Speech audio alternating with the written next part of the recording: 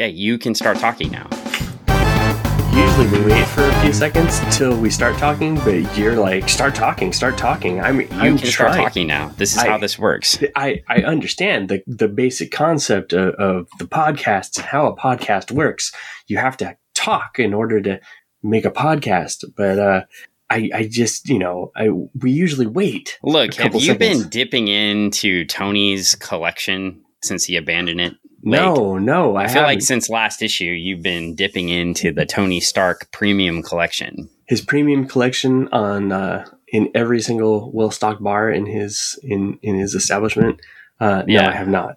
I have not. I've been nose deep in a book that had come out a while back. A while back. A while back. How much a while back? Let's see. I think this was, boy, 2014. Wow. So, and are we still talking about drugs and alcohol? Yes, we are. Thematically, yes, we are. We are talking about drugs. Yes. And you had me buy this book. Yes, I did. 3 years ago. We are just now getting to it. Yeah, I know. Because I was like, hey, we should cover this. It's a really good book. And 3 years ago they're rolling a movie out for it. And I was like, you mean we're 3 years past when we should have covered it? Yeah. But I see. But just recently, this week, the week that we're recording, I'm not sure when this will go out, but they had released the sequel to the first movie that was adapted from this book. So, well, and no spoilers, because I've only read the comic and watched the first movie, which we will talk about the movies in our next episode. Yes. But today we're talking about Ciudad. Correct. Comic written by Andy Parks, produced by, they say, Joe and Anthony Russo. And I think you were saying Joe and Anthony Russo pitched the story, but then Andy wrote it and then worked on the story with them. So yeah, I almost like plot editor, right? And then writer. I'm not sure about the meat and potatoes of it, but from what I understand from like interviews and articles and stuff like that, it was something that they had an idea for. They didn't know what route they were going to go with this type of story, and getting it on paper, so to speak, was the first step. So writing out the basic story, and then Andy got a hold of it and then was able to make it into the graphic novel that we have. And we've got illustrated by Fernando Leon Gonzalez, which, this was, it's a, just prepare yourself. I'm going to tell you now, and I'll tell you once, if you do read this book, I would not be handing it to anyone that is a child. Definitely not. Unless is jam-packed. I want them to see lots of violence and sex. Yes. I shouldn't say lots of sex, but there's definitely a scene where that's borderline just straight up pornographic. It's not borderline, right? Yeah. There's a couple of scenes, but yeah, a lot of violence. It starts off quick. Yeah, it's a very, it's a 155 page graphic novel, so we are definitely not going to go page by page. We can't through this one. We will do some summarization. Justice. Yeah, we couldn't do some justice. We'll do some. So what we'll aim to do is kind of go through the sections and give you an idea of what the book is about. I'll give you an idea of what the art looks like. Obviously, it's great for podcasts since you can't see the art, but I highly recommend you read this one. And I will try to put in the show notes, if I can actually find where you can read it, I'll find it. Here's something to know. This book is not available on Amazon right now, the actual book. And I also couldn't find it on eBay. So if you actually have this book in your possession, it's a rare one. A prized commodity. Not sure why it's so rare. Like, I'm not sure why. My thoughts, production wise, when it first probably came out, it might not have had a giant reception, and then the reception it did get after the first movie Extraction, when the book was adapted, it might have got a lot of people just saying, "Oh, I got to read this the book it was based off of." So they probably bought up copies that were out there. Yeah, and I don't even see it on Comixology. Because I mean, I know that I'm the kind of person that when something gets adapted and I'm interested in it, that I want to find out the rest of the the material that is derived from. So I'm like, oh hey, if there's a book, if there's something, that's anything that leads up to the creation of whatever it is that I'm enjoying, I want to find out more about it. So, well, it was fantastic, like the book. Let's just say that. So yeah, and different than what we've been reading, but I also want to segue. Right, so far I do want to segue a little bit from what we've been covering. So we've covered, the 60s presentations of drugs in comics, right? Early 70s. We did late 70s. With the Iron Man books and alcohol. We did the early 80s where we start to see the drug war presented in comics. And we haven't done the 90s and the 2000s yet. We'll get there. But I do want to contrast what was going on in those Teen Titans drug war books versus this. Oh, yeah. Because we get more of the impact of what the drug war and smuggling looks like because of the drug war. Whereas those Teen Titan books, of course, that we made fun of a lot. We're just like, oh yeah, those evil drug dealers are coming to the United States and coming after our schools. Look at them flying their drugs in on their helicopters and they're going to get us. And this book paints the picture of what happens because of the U.S.'s war on drugs. Yeah, and how divided a city can become.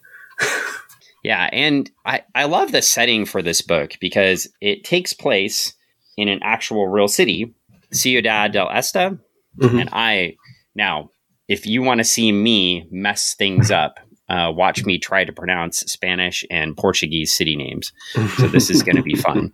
But it is in Paraguay, and it's on the border with Brazil. And there's a famous bridge there called the Friendship Bridge, which will definitely play a part in the story. And we also have, and I was trying to get it's Foz do, my Portuguese, right? Foz do Iguaçu, and I don't know what the squiggly line under the C does in Portuguese, but apparently this is also, for Brazil, it's a really famous area. There's a beautiful falls there. It's a kind of a tourist area on one side. But then if you cross the bridge, you get into Paraguay. And it's important for Paraguay to have this bridge and this connection to Brazil because Paraguay is landlocked. And so part of what this does is there's an international airport on each side, but you also have access to Portuguese ports this way, or to Brazilian ports this way. So it's a very important crossing, right, between the two countries. And apparently you can just walk across, like in real life, you can just walk across this bridge. If you're just walking across, they're not even checking passports. So you can freely move between Paraguay and Brazil, which, as they cover in the very beginning of the story, is a perfect setup for smuggling. Yeah. and contraband and drugs and other things. So I learned a lot, by the way, because I went, me, I go back and like you said, Dan wants to know the source material. So I'm like, oh, well, let me learn more about this Friendship Bridge. And apparently to relieve traffic on that bridge that they reference in the story, they actually opened another bridge. I think it was last year. I was doing some research. So they've actually increased the ability of folks to cross that at that border point because it was so backed up. And so anyway, yeah, that's a little history in this. I do think Paraguay does have one access point to the Atlantic Ocean, if I remember right. Isn't it down by Buenos Aires? Believe I think they get like Uruguay and Argentina give them like one little tiny point. I'm looking at a map right now. It looks like they do have one port at the bottom of the country, but nothing close to the capital. And so this would be definitely the closest point to another country and closest crossing to the capital. So yeah, it's anyway, little nugget look it up of on the map if you don't believe us. Yeah. Dangerous territory too. Apparently, I mean, based on this book, when I was reading on what was going on right there, I saw people saying it was safe to cross the bridge and go stay in a hotel. And there's a couple of YouTube videos. So I'm sure it'd be interesting to see safe, how it's presented, how it's presented now versus how it's presented in the book in 2014. Yeah, I'm sure it's relatively safe. But then again, I mean, my own personal experience in South America is just like there are safe parts, there are not safe parts. So it's all just be intelligent. I mean, you're in a different country with different rules and different laws and different social structures and culture. And no, Paraguay does not touch. Yeah, I'm wrong. I'm scrolling back out. Paraguay doesn't even come close to touching the water. Sorry, I couldn't see the borders. Paraguay is not even close to touching the water. So this is their access point. It's the only Sorry about that at the beginning. I'm not going to delete that out. But I scrolled my map back out and I was like, I didn't remember Paraguay touching the water last night when I was looking at a map. And it definitely does not. It does not. Yeah. You got Paraguay and Bolivia right there in the middle of the continent with no Smack points of center. access to water, landlike by all these other countries. So yeah, Friendship Bridge, very important to Paraguay. Very important. And very important to the story. With that context, do you want to add any more context? Do you think we've covered enough context? We're in a city in Paraguay. Yeah. It's a very important access point to Paraguay, and smuggling and things happen here because Paraguay has different laws than Brazil. Mm-hmm. Okay. Yeah. That's I think you got it covered. Context. Yeah. All right. So tell us about the beginning of the story, Greg. Like I said, it jumps off pretty fast. I mean, we're introduced to a bunch of nameless characters, but everybody has guns, and we have what we believe to be and masks. And masks, yes, they're all masked, and what we believe to be our main character, or one of our main characters in the story, getting kind of like the. He's trying to get information from these guys with guns because he's on a job, right? He's trying to do a recovery, and they're basically like, "Hey, we want the money," Yeah.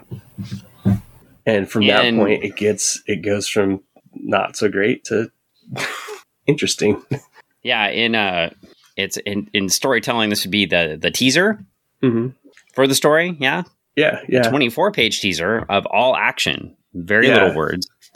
I was really, how we were complaining about the Iron Man books having too much dialogue when the art tells you what's happening. Yeah.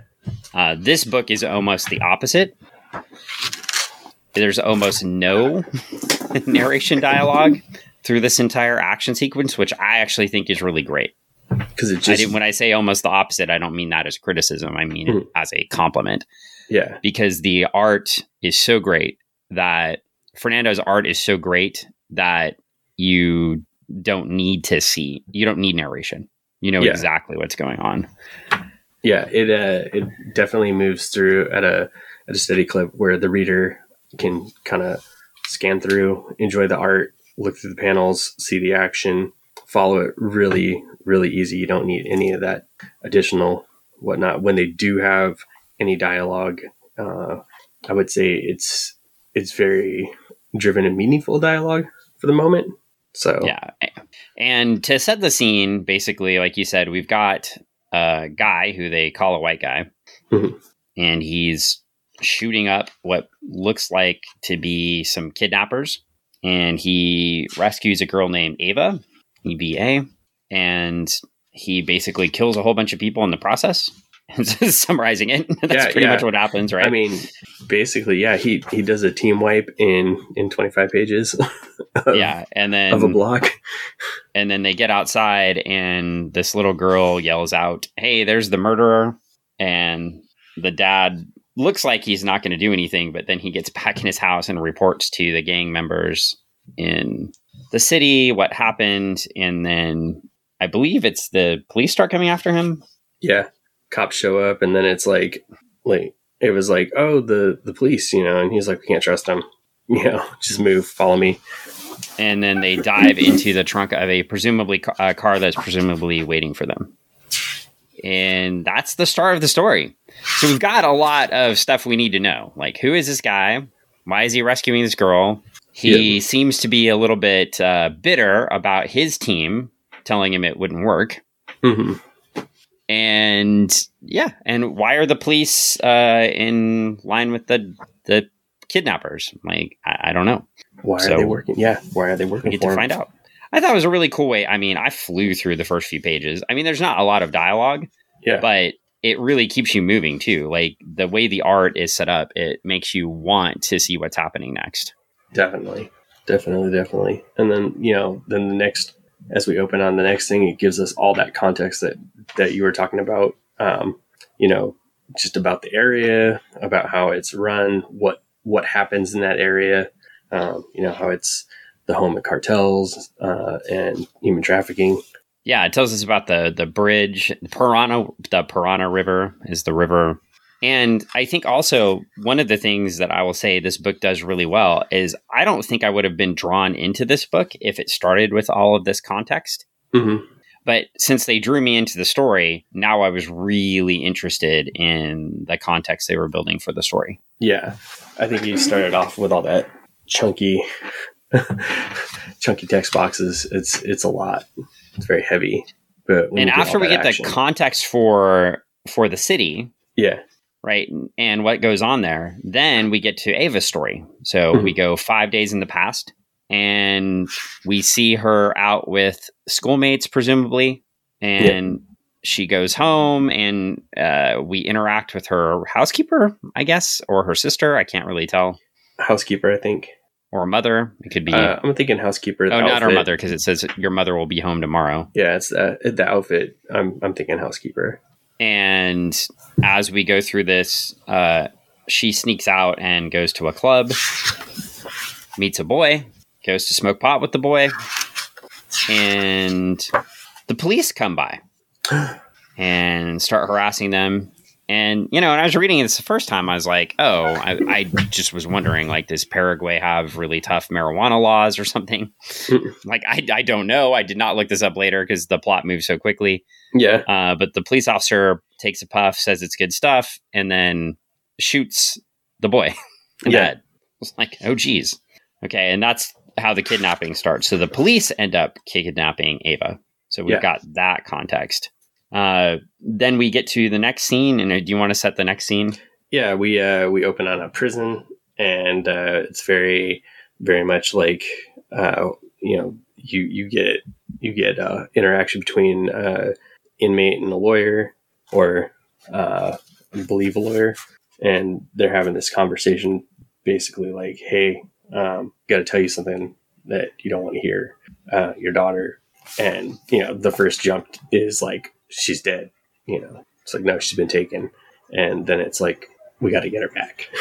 Yeah. And they also allude to that the drug dealer is a little bit limited on funds because he's in Brazil and the Brazilian government sort of locked down his drug trade, right? Yeah. And that's why the daughter and the family were hanging out in Paraguay, right? I think she was actually stolen from Brazil. From Brazil. Okay. Yeah. And taken over to Paraguay. Keep me honest here, yeah. And I think that's why, and that's probably why they have to get back from one country to the other. And then we get another scene flip, and we end up in the Palm Islands of Dubai. And do you know anything about the Palm Islands? Are they the man-made islands in the middle of the... They are. They are. Paradise on Earth, man-made created paradise in Dubai. And probably very expensive to be at. Yeah. And in the Palm Islands, somebody gets murdered. Jeez. Not so cool. What do you mean? Or are they shooting guns? No, sorry, I lied. Nobody gets murdered. They're just shooting grenade launchers, blowing up palm trees. But we get introduced to Mikkel, one of the supporting cast in the story. Mm-hmm. And then we get introduced to the main character of the story next, who's hanging out in Madagascar. And he basically gets called and offered a job. And his whole team is like, don't do it. Like, don't do it at all. It's not worth it. And apparently he likes to sleep with women that aren't his wife. We find that out too. And the whole team's like, don't go do this adventure. But our main character, who we don't know who he is yet, he's just like, yeah, I'm going to do it anyway. Yeah. There's a lot of great dialogue here and a lot of back and forth. And at about 42 pages in, there we go. Yeah, we also get to meet another group. Sorry, 40 pages in, we meet the boss, right? Mhm. Or no, sorry, I lied. We're still going into Paraguay. So he's flying to Paraguay to take on the mission. Yeah. He's all cleaned up and he meets his team. Okay, so what are we set up for? We know the police guys are bad. Police guys are bad. Drug dealer dad is in prison. So he probably has a bad team around him. Yeah, daughter's been Questionable. kidnapped, and now he wants her back. And we know everybody wants dad's money. Yeah. Presumably. Presumably. And we don't know how that money's even locked down. And we get to the scene at page 42 where he's ready to go take the mission. And then we're back in the trunk. Yep. There's a lot that goes on in the first third of this book. Oh, yeah. There's a lot that goes on. They set up a lot of backstory, but really with the backstory, as far as the main storyline, you're probably only into the story for about 20 minutes, right? Yeah. So we've only seen 20 minutes of the actual rescue. Yeah, it's like I said, it moves quick, and even when it's slow, it's still moving quick. And while they're in the trunk, we meet another character that we've been alluded to in the past. Yes. And we meet the sheriff of the town. This guy is the sheriff of, I'm going to mess this up. He's in Paraguay, right? Yeah, they're in Paraguay. Yeah, okay. And the sheriff is incredibly corrupt. He's running the town, basically. And he'll have some interactions with the mayor later to firmly establish that he's running the town. And he's with these kids that are helping him smuggle drugs. And he's accusing them of stealing. And he throws one of them off a roof. And then one other kid steps up and said, "Oh, the kid you threw off the roof was the one that did this." And then for saying that, he makes the other kid chop off 2 of his fingers. That's not a very nice guy. I mean, he's teaching lessons. Yeah, these are definitely the kind of lessons that we should have learned as youth. You know, No. would have been tougher. Maybe. I saw an article today. The current generation is not ready to fight a revolutionary war. Yeah. I did not read this article. But yeah, of course they're not, because we're not in a state where we need to fight a revolutionary war right now. Right. Because we already did that. So I definitely wouldn't expect those folks to be ready, nor would I expect them to be ready for something like we're reading in this book, because the culture is different now. It's amazing somebody wants to hold back to something that happened over 200 years ago and just complain, "Oh, the new generation's just not tough enough for this stuff." I think they're tougher in different ways. But here we get real exposure to violence and the impact it has on kids. And yeah, it's really gross. Yeah, definitely. So now we're back to the trunk, and they're getting out of the trunk, and they're finding a spot in the city. They're trying to find a spot to get out of the city, right? Yeah, they're trying to get their exit point that they have locked in to get out. So they move down the river a little bit, presumably, right? Yeah. And they're trying to do a couple things. He gives her some pills to take, and tells her they're antibiotics. He gets her in a flak jacket. Just prepared, you never know what's going to be out there. Well, they don't, and they start heading to their boat. So it's supposed to be super easy, right? That's going to extract them. Yeah. And then we see, it wasn't Mikkel. I'm trying to remember the other guy's name, but his associate dead on the boat. Yeah. So the police have already gotten to this guy, and they are trying to get Ava back. And so now we have the story. We're at 1/3 in, but I think this is good. Now we have the story, right? The boat's gone. And now they're on the run again. Boat, and now they are stuck. They are definitely stuck in the city. And bad news bears, because now he gets back to the car, and he's trying to dial Mikkel and like, find me another way out. Klaus was the guy's name. He's dead. Klaus. And Ava's trying not to get shot in the back of this giant Cadillac they're in, or limousine, but I think it's a Cadillac, and they're definitely headed away. And then we get another action scene. Boom, full on car chase, just a bunch of shooting, fire. It's pretty intense until they finally escape all that, and then they wind up in hiding again. Yeah, and they find a place, and then they're working on getting them into a permanent place. So to kind of lay low until things cool down a little bit. Yeah, and we also find out that the father has reneged on the payment. Yeah. And so his team is trying to tell him to leave her alone and get out of the situation. And he's kind of upholding some sort of mercenary moral code of finishing the job, even though he's got to finish the job. He's like, I know I'm not getting paid, but got this kid. And then, we get a situation where they're hiding out and all of a sudden he feels responsible and they're trying to clean each other up and get ready for the next phase of their journey, basically. Yeah. Except it can't stop. He's got to go out and try to find them food. So now he's out. And for some reason, he thinks a giant, tall white guy can just seamlessly fit into what's going on. And he can go find some food for them and everything will be fine. And that's where we get a gunfight. And this is where we get the kids start. Yeah, right, you get this gunfight, this massive chase scene that goes on for a few pages. Of all places. Huh? Yeah, through a mall. Yeah. Gunfight, chase scene, the kids show up, and it turns into, this is like the kids chasing him down to the mall. And it's the kids that the sheriff, was upset with, right? Yeah. He's like, you guys got to kill this loose guy. On the city to go find this guy.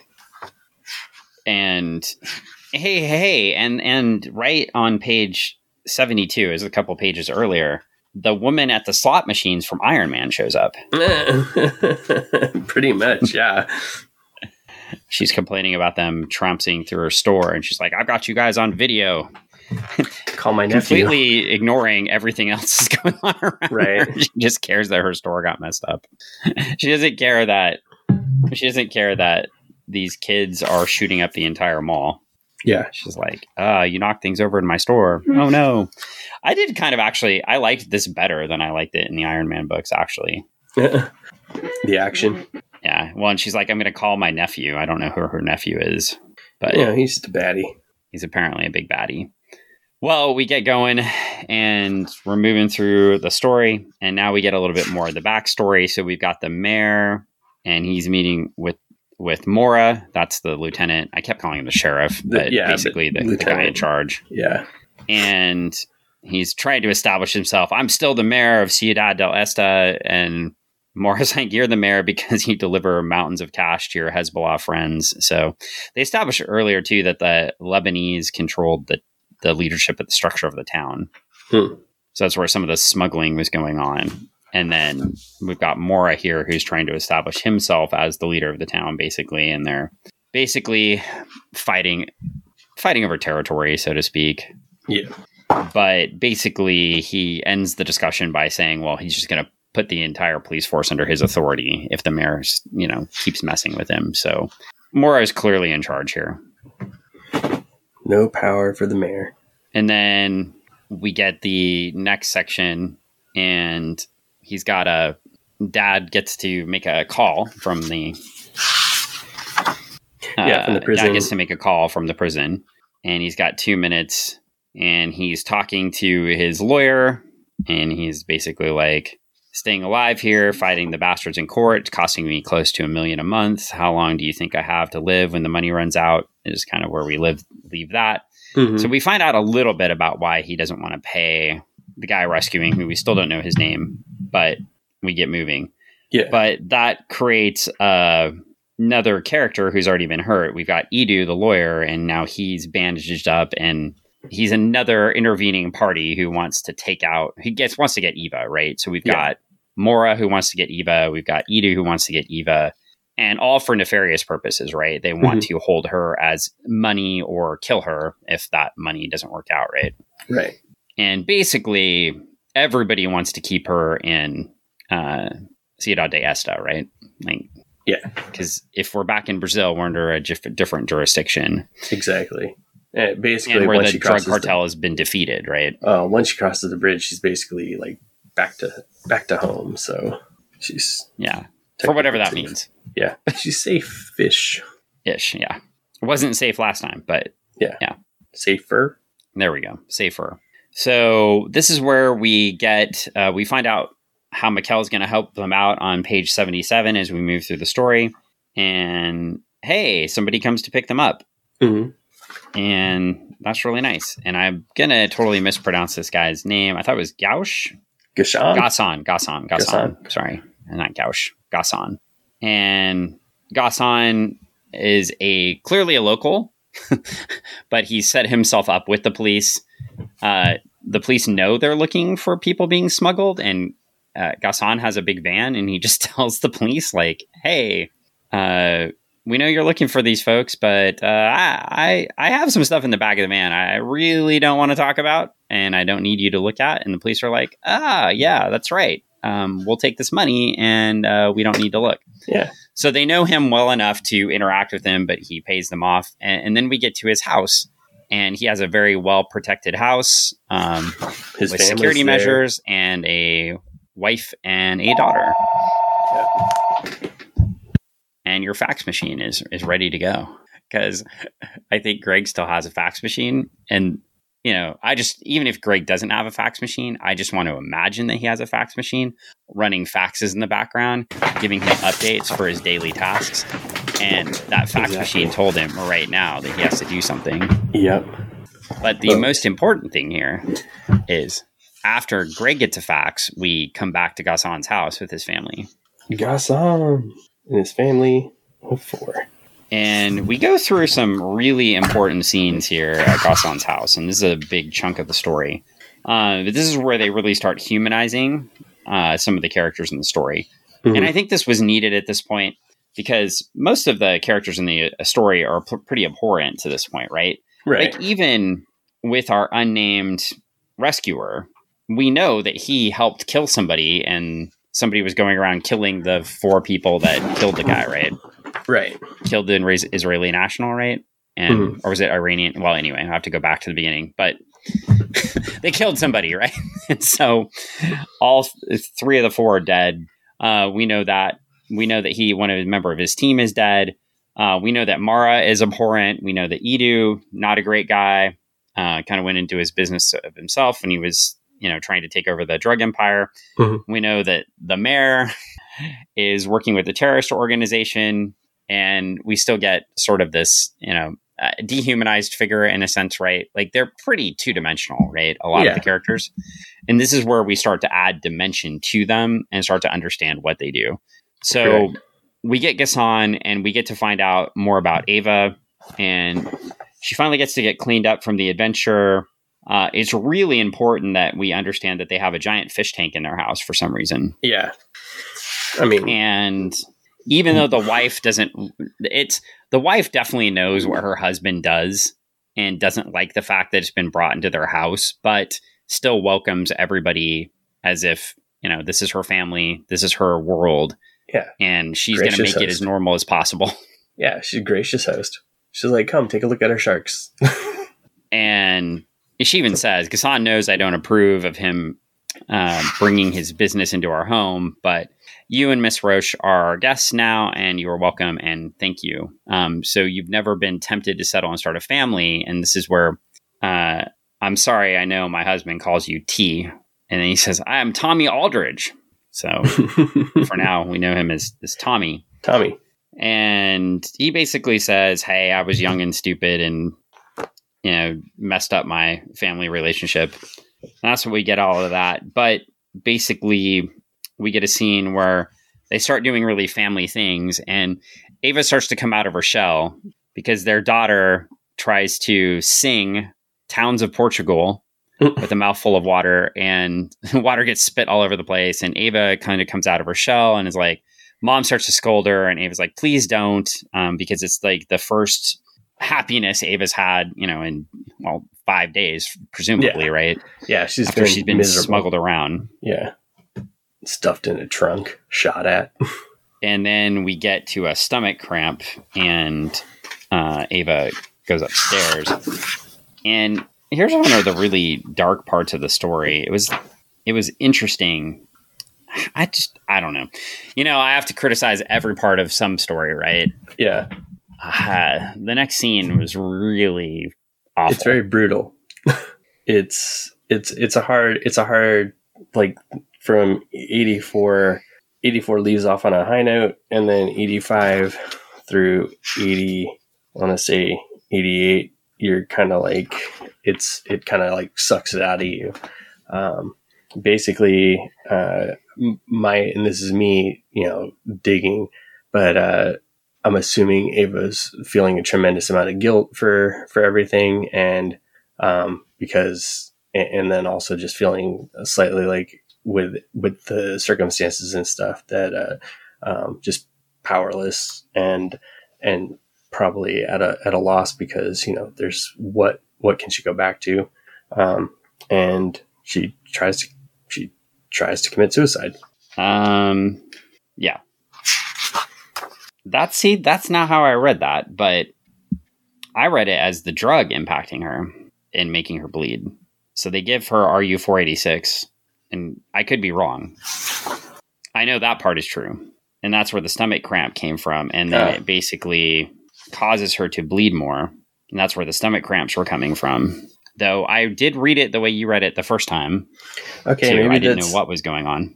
And then, but either way, you we start could to see. Probably be right, because what I'm seeing, like, I mean, how you're explaining it, and then versus what I see, like what I saw, like I'm looking, and it's just some of the stuff that she says dialogue wise. Yep. It feels like that's what. It does. And it's interesting that, we go there too, because the character has been treated so two-dimensionally to this point, mm-hmm. right? That all you do is see her as a victim. Mm-hmm. And then that victim sees a family and happiness that she doesn't think she's ever going to have. And you think that the victim would despair to that point. But we also get to see how kind of terrible Tommy, the mercenary, mm-hmm. and I'm sure that's his real name, is. Like, he goes in, he treats her as a two-dimensional person, right? As a victim, gives her a drug cocktail that includes RU-486, and that's the day after pill for those folks that don't know. I probably messed up the numbers, but it's the day after pill, and it causes her to bleed, and because it's causing her to abort a baby. But in this case, she wasn't raped, and he never bothered to even ask her before forcing the meds down her throat. And this is the part where we start to get the three dimensions of the character, right? And she's just basically saying, you treat me no differently than anyone else. And I skipped over, like, for some reason, I just, like, in my mind, I saw a different scene play out. So I just, like, skipped over that whole entire bottom portion. Boy. I also think that's important, though, because it's important, though, when we're analyzing a story like this, to what does the story prompt you? It's pictures and words, right? Yeah. Like, what does the story prompt you to interpret out of the pictures? Right. And I'm going to say, like, I interpreted it the exact way you did until I kept reading further into the story, right? Mm-hmm. So that's what I thought at first, too. I thought she was trying to commit suicide. Man, I did that two times. But what comes out of this is Ava standing up for herself, and Tommy the mercenary breaking down and just saying, like, I really don't know what to say. Like, he's like, I make so many assumptions, basically acknowledging that he treats her as subhuman. Yeah. And this is where we get the break in both characters. The guard being let down, and they both kind of see each other for the first time. Yeah. And, she thought her life was over, and she even, thought of herself as subhuman, right? Hey, I'm here. I'm locked in the closet. My life is over. And then they bond and decide they're going to help each other out, even though she's still suffering the effects. And he sends her to go back to sleep and goes down to hang out with Ghassan, who sent his family away to keep them safe, presumably. Yep. But what we find out very quickly is he didn't send them away to keep them safe. He basically tells, have we got a name reveal yet? Trying to glance through really quickly. Yeah, we're still going with Tommy. But Ghassan is explaining his positioning to him, being a mustache twirling villain, telling him everything. But I'm assuming, too, in this case, we get a little bit of extra dimension from Ghassan, too, because we've seen him with the family. And he's also trying to justify what he's doing to his friend, his friend. Because he's trying to make a better life for his family. Yeah. But basically he tries to kill Tommy multiple ways, but Tommy wins the fight over a few pages and kills Ghassan in the fish tank. because you knew by bringing up that fish tank, it was going to go at some point. Yeah. And he kills them in the fish tank, right? Yeah. I mean, it's a whole entire fight through the rooms, and totally ends in the fish tank. And on page 100 of all pages, we see a shark flying in the background. I did laugh at that. Like, it looks Sharks like a great white shark flying in the background. But it's another intense scene. And I know I said I wouldn't talk about the movie, and I'm not, but I'll just say they try to repeat this sort of in the movie, and I don't think it works. Because we get way more justification for the characters here and why they're doing things. So props to Andy Parks for reeling in the Russos and keeping them on point here. Yeah, definitely. So it makes for a great scene in the book. So he grabs, Tommy's been betrayed by his friend. He tried to sell him out to Maura, the lieutenant / chief, the police person. Mm-hmm. And he grabs his phone and he calls him. And he has a nice conversation with Maura while Maura's in the strip club, and basically says, the entire city is closing in on you, and there's only one possible outcome. You're going to be dead, and the girl is going to serve her purpose. I offer you nothing. He won't deal with him. So he's like, now that I know Ghassan has failed, maybe my men will be there in 10 minutes. Tommy calls his bluff. It's like, if you knew where he lived, you would have killed him already. So we're good there. And he's back again. Dial Mikkel. Like, Mikkel's got to give him enough. Mikkel has not done a phenomenal job getting him out of these situations so far, but he goes back to him for one more try. Right. He's like, I need out. And so he goes back to get Ava, and Ava is shocked to find Ghassan dead because it's been her first connection to reality. She's really shaken. And what do you do with a person who's really shaken? You give them a gun. Yeah. It makes a lot of sense. Yeah, I like how when he gives her the gun, he's like, well, this is how you use it in case you do need to. And she's like, I know how to use guns. Yeah. My dad's a drug dealer. Yeah. And I think that, I mean, this is an interesting, that's an interesting piece of context to put in there. Because, like, she's, for someone that's coming off as defenseless in some ways, she's like, I can use this. Like, I know how to do this. And it's like, she's starting to, like you said, through this bit right here, she's coming out of the shell and she's starting to take back that herself. Yeah. Yes. And as she does, we get a scene back. He's dialing Mikkel, but we get a scene back to the mayor, conversing with Maura again, who's busy at the time of the call. Yeah. This is one of those overly sexy scenes. And, I just presumably these are women that were smuggled to in that other scene, which makes me really uncomfortable. Yeah. But basically, we're finding out how bad a guy Maura is, but they just spell it out right here. Maura is trying to replace Roche as the head cartel guy in the city and the drug smuggling. And the mayor knows that, and they're interacting with each other. And then we get a scene with Edu also. So the mayor's trying to stop him, Maura's trying to stop him, and Edu's trying to stop him. And Edu says there are several routes to the bridge from the west, but we know where to focus our efforts, and we have enough men to cover the streets.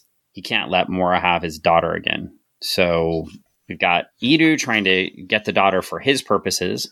Mm-hmm. We've got Maura trying to get Ava for his purposes, and the mayor just wants it taken care of so he can keep his cut of the smuggling operations. Yeah. He wants everything to be peachy keen. And now we get boys on scooters trying to kill people. We've got police trying to kill people. And it is a mad dash to the Friendship Bridge at this point. Yeah, it is.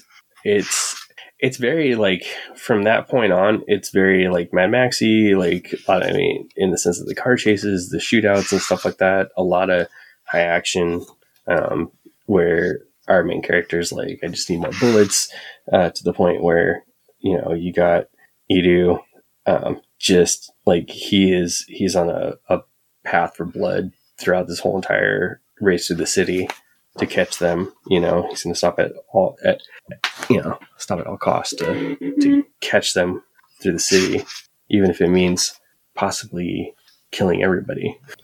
And what this leads into in And you called it Mad Max. I'd sort of call it Warriors. Come out, play. I can't do it.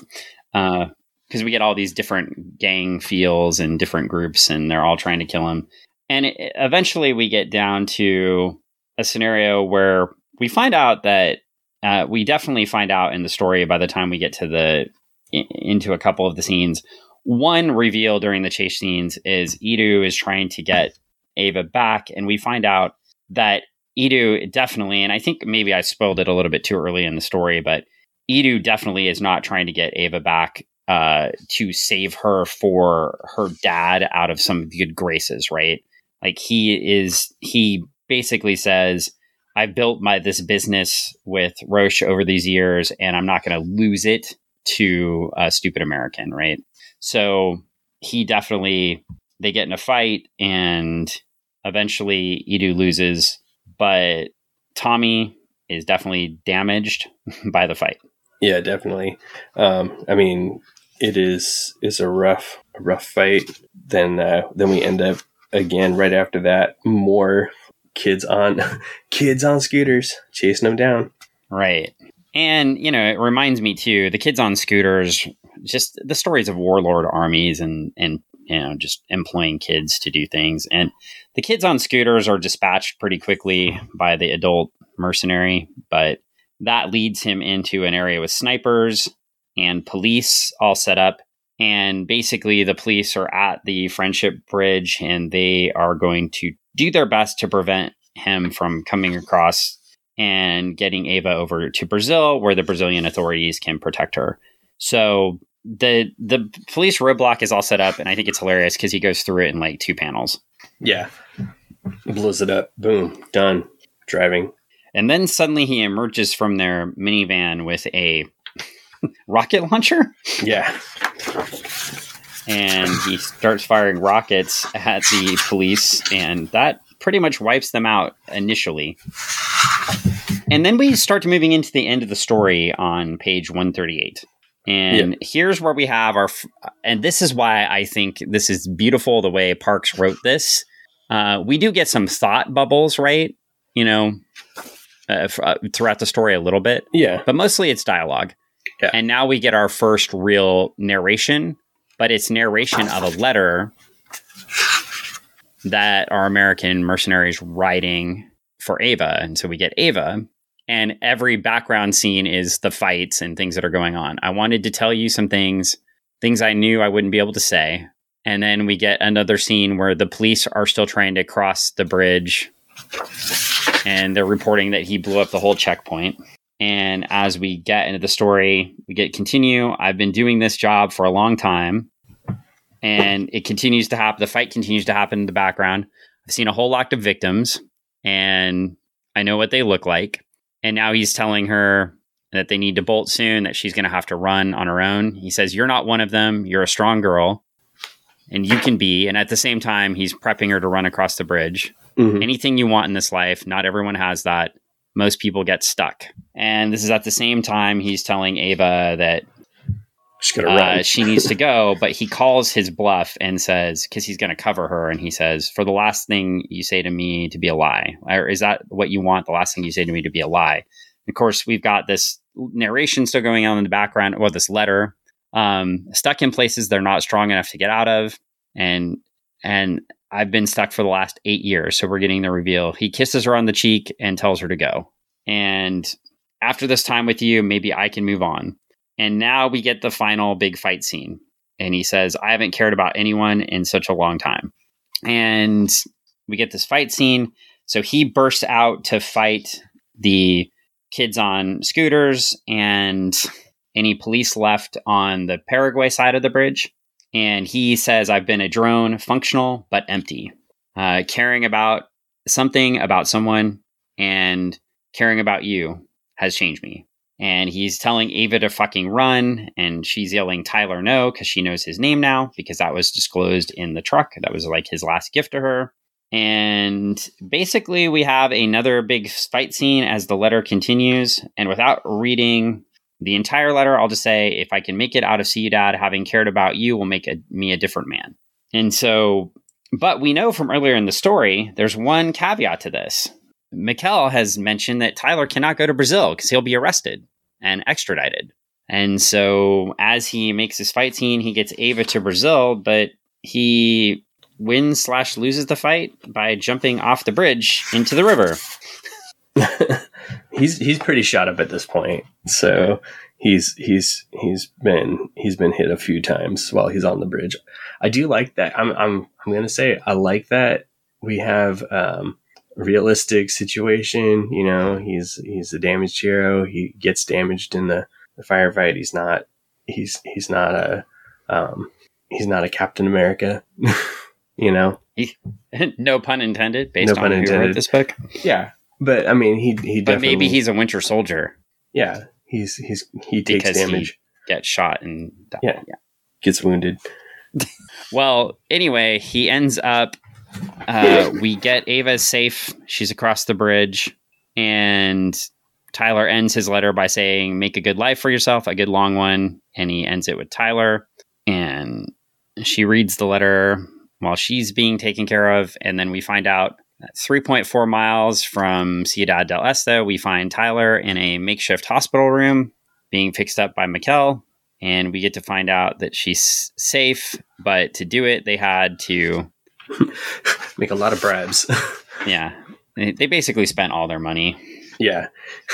And he's like, "Well, send Eva $1 million." And they're like, "What?" Like, what did you say?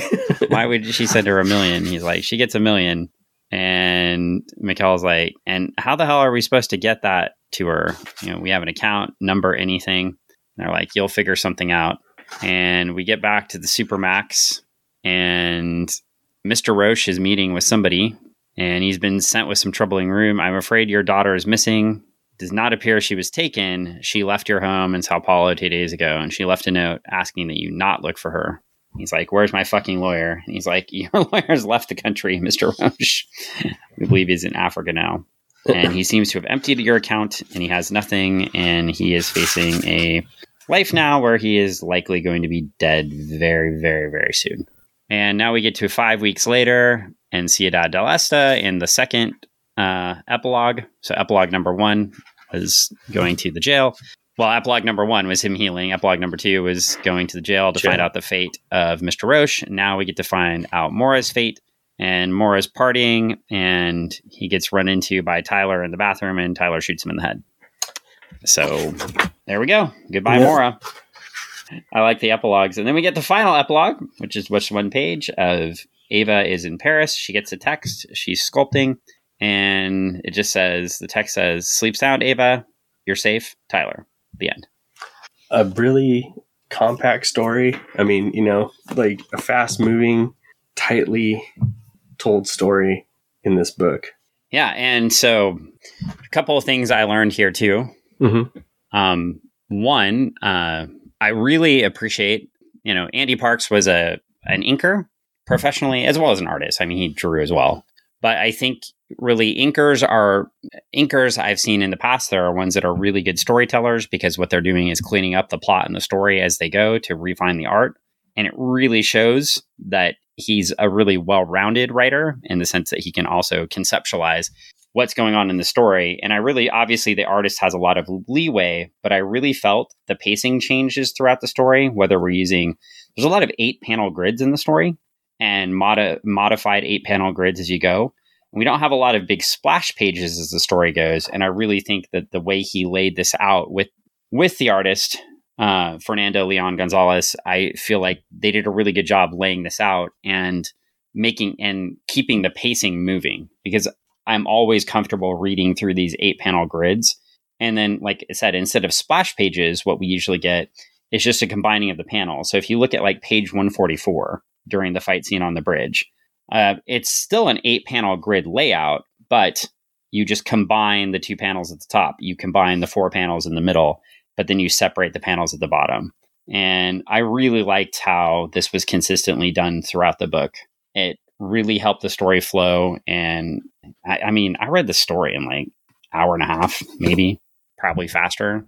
So I just picked it up and started reading, dog snuggling with me, and we read the story really quickly. So it moved fast. And I really compliment both the writer and the artist. And obviously the Russos too. I can't leave them out since they conceptualized the story. Right.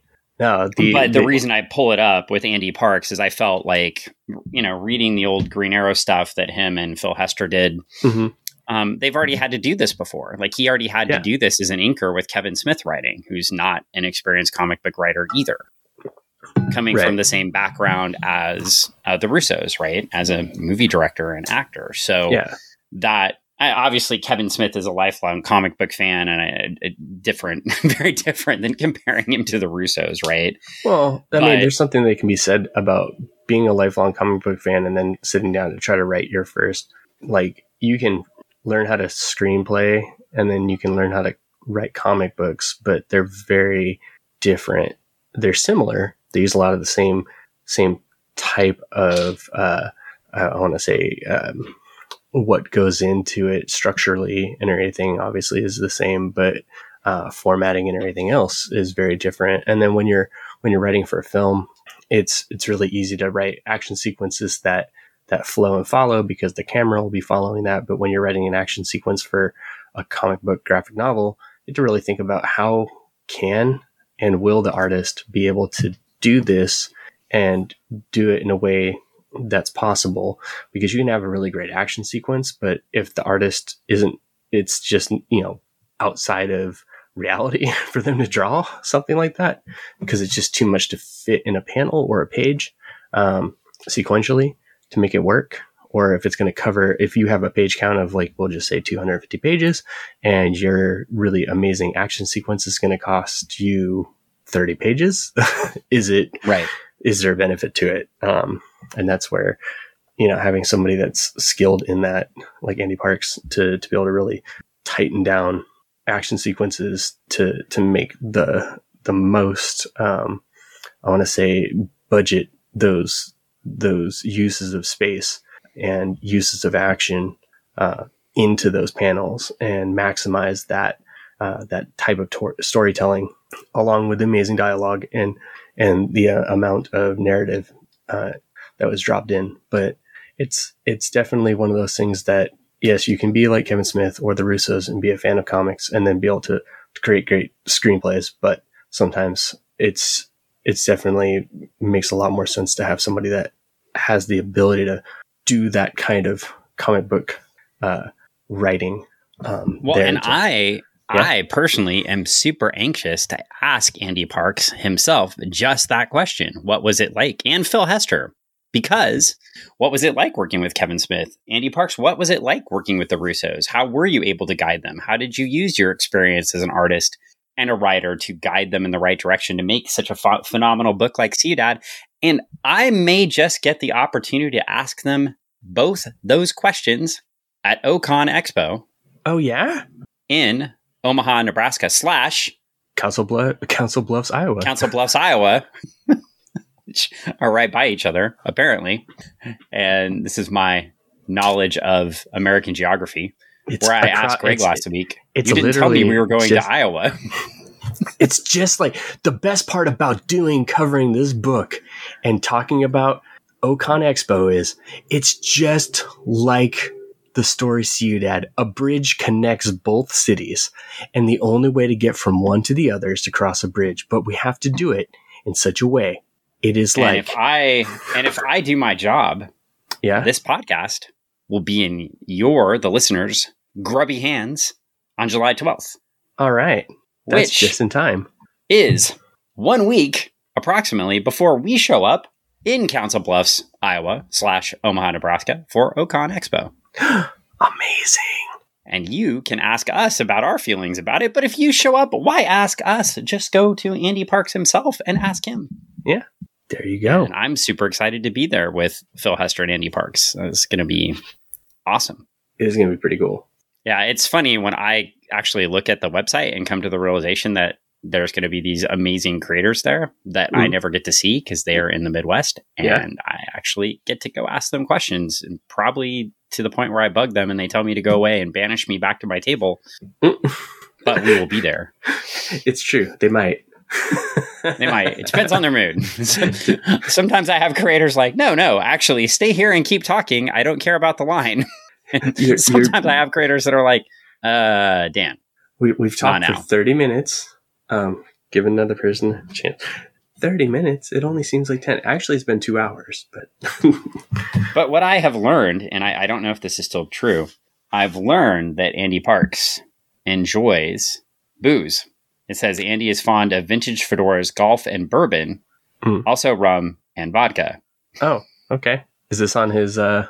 It's in his bio. His in bio? This book. All right. So perhaps, if we were being kind, we would bring Mr. Hester and Mr. Parks a fine bottle of bourbon that we could hand off to them, and then maybe they would enjoy that. Are you trying to bribe them, just like in See You, Dad? I think so. I do think based off the storytelling here, this is clearly how I get my way. Okay, I see. So if I showed up at the table with a bottle of bourbon, perhaps he would happily sign my copy of See You, Dad, and also sign my Green Arrow comic. You might have to do it in a party bag, because I think it might be frowned upon at the show. Are you sure? I don't know. Well, what you're saying is we would have to smuggle in. Oh, Dan. See, we're going to have to smuggle it in and then get it to Mr. Parks. I see. This is a very, he's been thinking about this for a while, folks. Well, probably like we think of exquisite fine bourbon that we'd be smuggling in. It'll probably just end up with little bottles of Fireball from the corner store. That is not. I think that's an insult to the man. Well, since the little bottles of Fireball aren't even actual whiskey. It's a wine. Yeah, then that probably would be an insult. But yeah, we're going to be at Ocon Expo on the 21st, 22nd, 23rd of July, which is in just a couple weeks. Yeah, coming up faster than I thought it was. It is coming up quick. I got to pack. Yeah, you've got to pack, and I've got to pack. I don't know, pack, I guess. Yeah. I mean, you're the one that really has to pack. I don't need to bring very much. It's true. I gotta. But you have to pack up like stuff. Books and things. So books and things. Books and things. Books and things and things and things. I just have to put some stickers in a box and bring you a hat, which I probably should do before we leave. If I get it before we go on the plane, then I'll be fine. I'm wearing my hat right now. Well, aren't you lucky? I decided I should start wearing the hat that advertises the podcast in public because, that seems smart.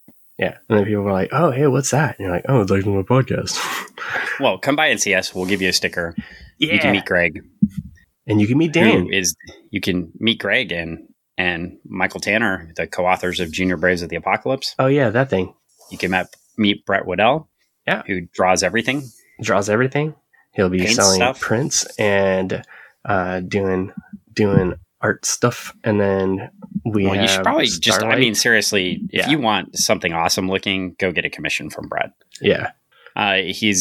He does digital, he also does watercolor, and he can do line art too. I mean, he can do anything. I don't want to say it, but I think his art style is beautiful, and it is. I wish I could do that stuff, but it's Brett and he's magical. So come say hi, check out Brett's table as well. And obviously Phil Hester and Andy Parks, go check them out. And there's lots of other guests there. So come ask Morgan Fairchild why she was so mean to everybody on Falcon Crest. I almost said Knots Landing. Same time slot, wrong show. No, I'm just joking. I don't think it's the same time slot. I think it might have been the same time slot, actually. But different channel. Yeah. Anyway, so we'll be there. Come hang out with us. And of course, as always, listen to the show. Tell people about it. If you like us bantering about comics, share it. Listen, share, tell people. We're on Facebook. We're on Twitter. We're on Instagram. The Insta. Yeah. No, the Insta. The Insta? Come on. Okay, the Insta. I'm cool. It's the Insta, right? He's cool, kids. It's not cheaty at all. No, I'm so cool that I'm the opposite of cool. Hello, fellow young people. We're on the Insta. Hello, young friends. Follow us. You can follow us on the Facebook. Funny Book 4 and 6. And it's pretty neato. Well, I guess we need to go because I need to go edit a last podcast and get it up by tomorrow and stuff. And you need to go do and store things, which and store things means the Retro Emporium on Meeker in Washington. That's right. Check it out if you want to relive your childhood. On that note, do you have any last things to plug? No, I have nothing else that I can talk about. So nothing else to plug at the moment. I mean, yeah, I think we covered it all. Get a copy of Junior Braves of the Apocalypse. If you can, or the game, and bring it by. And Mike and Greg will be happy to sign it for you and even personalize it. I guess Starlight. If you come to the show, a copy of that with you too. Yeah, well, get it signed by Brett and Greg. Yeah, if you have it, come get it signed by us. If you don't have it, you can come pick up a copy from us. I may bring one and get it signed by Brett and Greg. Oh boy, because I don't have one signed. I mean, Greg, I love you, and I probably can get your signature most days, but I don't get to hang out with Brett all the time. So yeah, so I mean, get it signed. Why not? I will. You should. Okay, maybe I will. Do it. Fine. Well, I guess we're done then. All right, we're done. We're done. Hit that button, Dan. We're done. Hit the button. We're done. Why